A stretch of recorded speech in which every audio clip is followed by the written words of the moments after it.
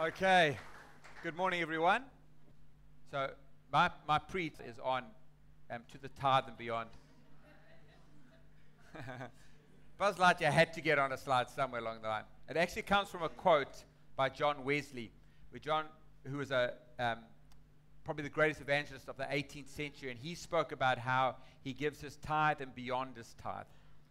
And tithing is this weird thing that we do that seems to be somewhat archaic. Like there's words in the Bible that you think, well, we should come up with a better word than that. Like, what would be a modern word for tithing?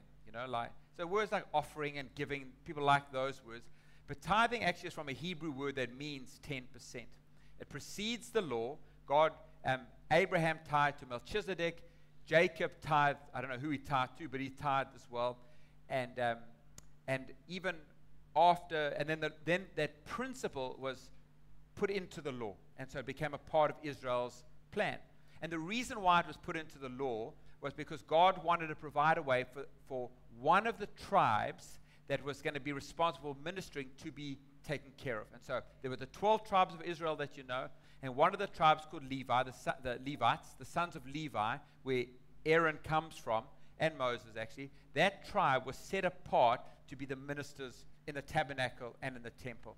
And in Numbers 18, it tells us, God actually says this, he said to Aaron, "You shall have no inheritance in their land, neither shall you have any portion among them. I am your portion and your inheritance among the people of Israel. To the Levites I have given every tithe in Israel for an inheritance in return for their service that they do, their service in the tent of meeting." And so what he's saying is, you guys, you come into the promised land, I'm giving, you guys are the tribe of whatever, Judah, I'm going to give you a section of land, and you guys are the tribe of Manasseh, and you've got a section of land, and so on and so forth. And so everybody had land. It was a beautiful thing. You came in, you got your plot of land, and this would be handed down through the generations. But if you were a Levite, you got nothing. How's this? You come into the promised land, you get nothing. And God says, because you're not going to be working the land, you're not going to be growing crops or herding sheep, you are going to be taking care of the temple. And these are vocational ministers. Their job is their ministry. Now, God has given us all sorts of things to do on this earth. Making things, fixing things, selling things, buying things, servicing, whatever it is. And all of these things are needed. They're a part of the way the world functions. But there are some that are taken out of the ordinary way of making money and doing business and set aside to be able to minister full time. And that's been my life. I studied to be a CA. Linda studied to be a psychologist. We were both practicing in that thing. I was, by God's grace, our lives were going along well. I was one of the youngest partners ever in our international accounting firm. I was making bags of money, but I knew God had called me into ministry, and it was a matter of time before he would call me out. And he did. And so we came into ministry, and we set aside that capacity we had to earn money in the marketplace, and there's nothing wrong with that. And I actually loved my job there. It was a good job. I loved the people I work with, but I knew what God had called me to, and I laid it aside, and I could no longer generate my own income there because my time was full ministering in the capacity that God had called me in. For a while, I was working and ministering, and it felt like Rachel with Jacob and Esau in a womb, like these two kingdoms warring against each other. And eventually, I had to lay one down so I could get a hold of the other one like that. And that's where I've spent my time. And the provision that God had put in place under the old covenant was that the tithes that would come in from you guys doing your work in the marketplace and everything else, and as you make a living for yourself and contribute to society, that what flows from you would then fund my salary and the other ministry costs for the other guys and whatever else goes on in the life of the church. And that's the way it happens. Now, you might say, well, that was the old covenant, but it's not part of the new covenant. Well, Jesus seemed to endorse tithing when in Matthew 23:23, he said, when he was rebuking the Pharisees, he said to them, like, you tithe on your vegetable gardens. Like, you hypocrites, you tithe on your vegetable gardens, your dill, your cumin, and your mint, but you don't practice justice, justice, mercy, and faithfulness.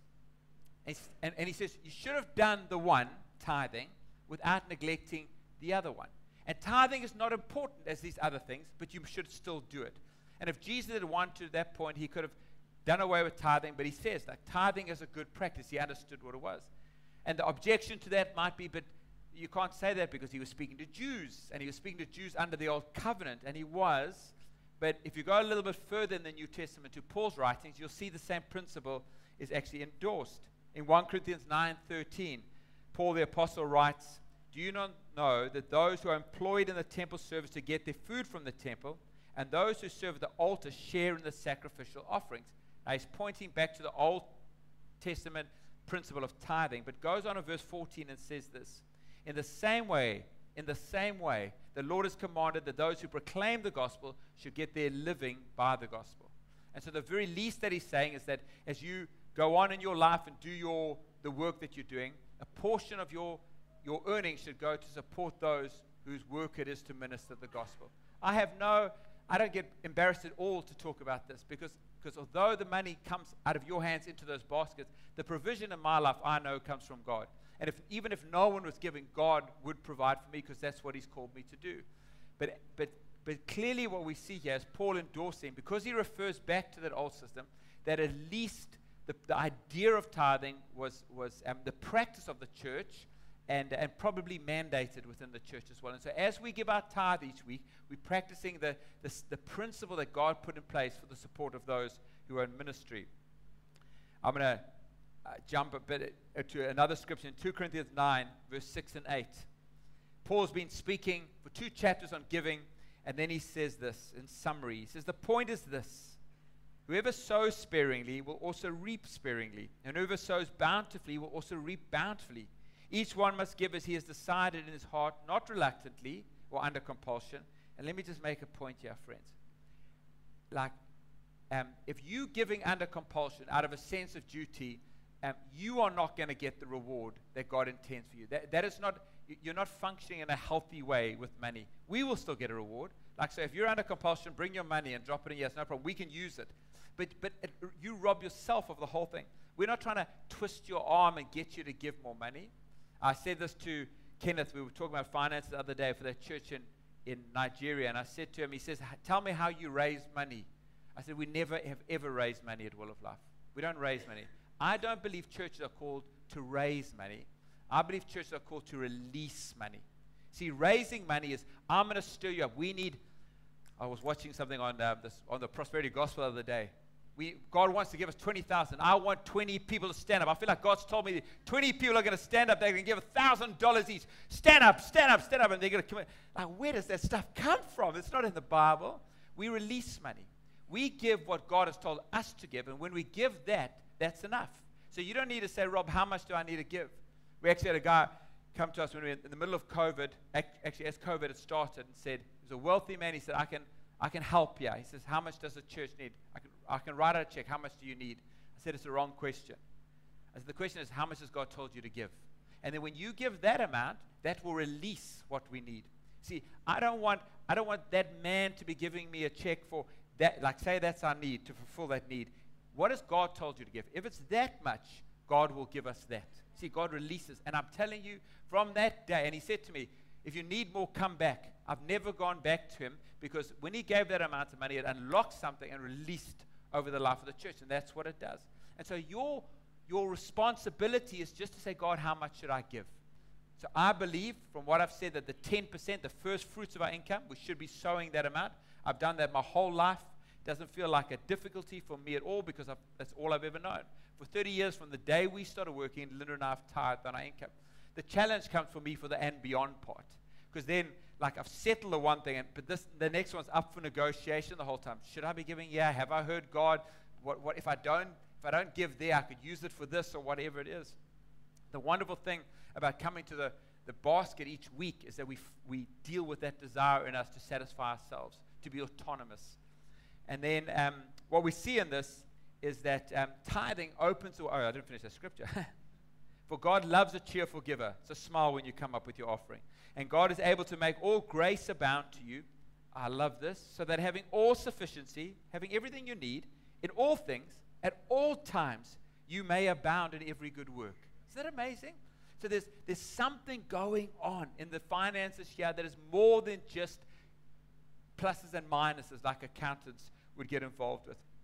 One of the things he said is that tithing and giving beyond that is God's way of releasing good works, of us being able to make his glory known. So when when we have excess in our income, the purpose of that excess income is to be released for good works, to be sown in that way. And somebody once said that you look like you love what everyone else loves when you treat your money the same way the world treats their money. I sat with Karimi, Alan's wife, in hospital this week. She's a firecracker, that lady. She's had cancer now for 3 years. I think the doctor said you won't survive 1 year, and she's still there, and she's still fighting, and she's still breathing. And I said to Karimi, Karimi, we're going to pray for your healing as long as there's breath in your lungs, and maybe for a little while afterwards, if that's what happens.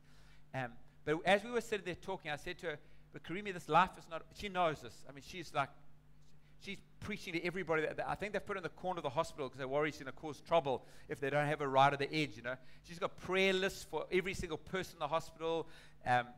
When I walked in, I knew I wouldn't have to say too much. Where's Karimi's room? I could have asked anybody. It's there, 211, that's where it is, And we sat and we spoke about the fact that this life is not all there is. And that if we treat this life like it is everything, then we lie about the truth of the gospel.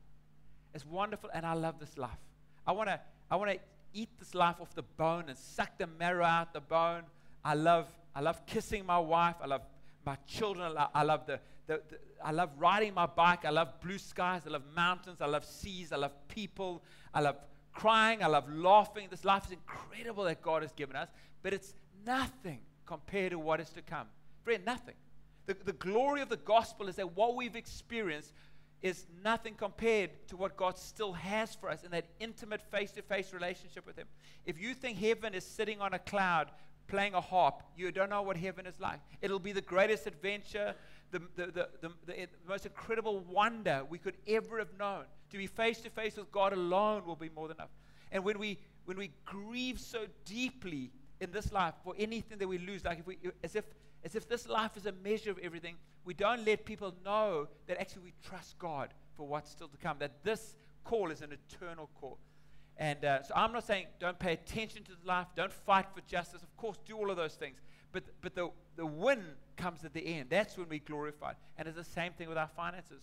Are we living as if this life is the only thing we value? As if investing in this life is the thing that matters instead of investing into eternity? And so we use our finances in a way that gives glory to God and through which other people give thanksgiving. And lastly, it's a way of God being able to give back to us. As we give, I remember my financial advisor coming in when I was working in South Africa as an accountant, and he looked at my finances and he was doing a financial plan for me. I should have paid a little bit more attention. Anyway, whatever. That's another story altogether. And he said to me, "What's this line here? This tithe, this 10%."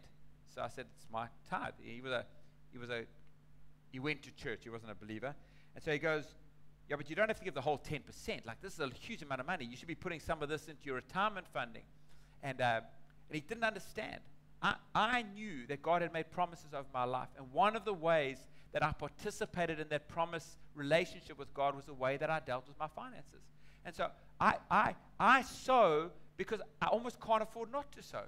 That's the reality. I know God's got my back. He says in that passage there that I read to you that and God is able to make all grace abound to you, so that having all sufficiency in all things at all times, when you're 20, when you're 30, when you're 50, when you're 80, at all times, you may abound in every good work.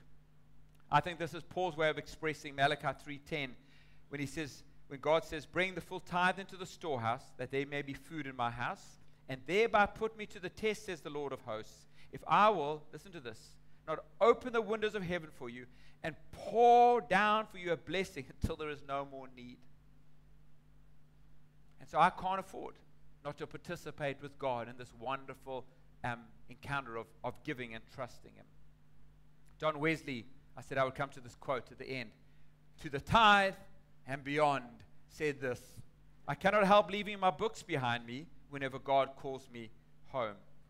But in every other respect, my own hands will be my executors." I mean, the guys that will wrap his estate up when he's dead one day.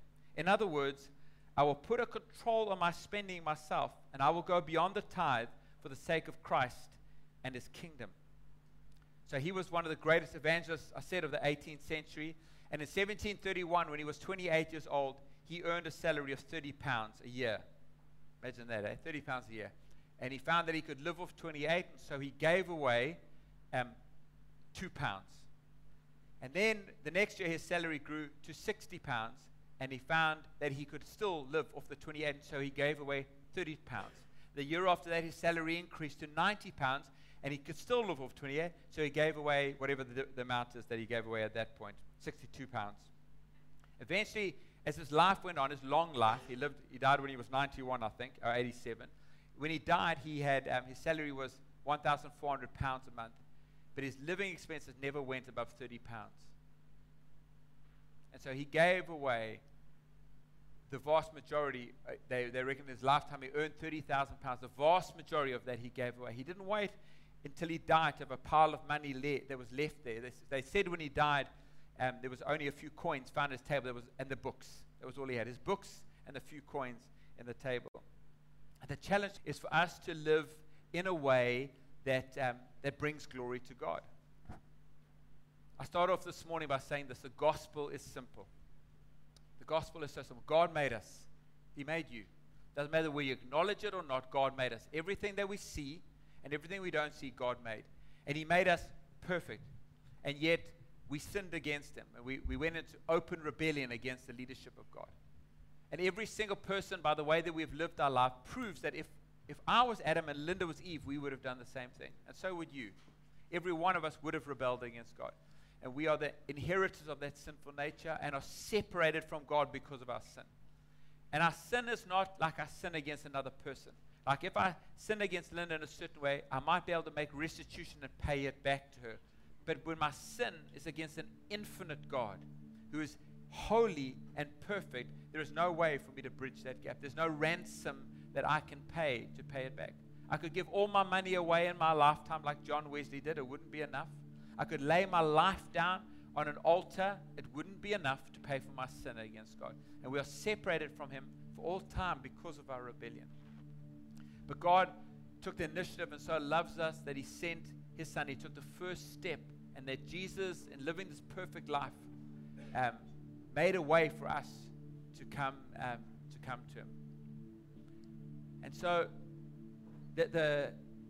what God has done is He's brought us into this relationship with Him through Jesus Christ.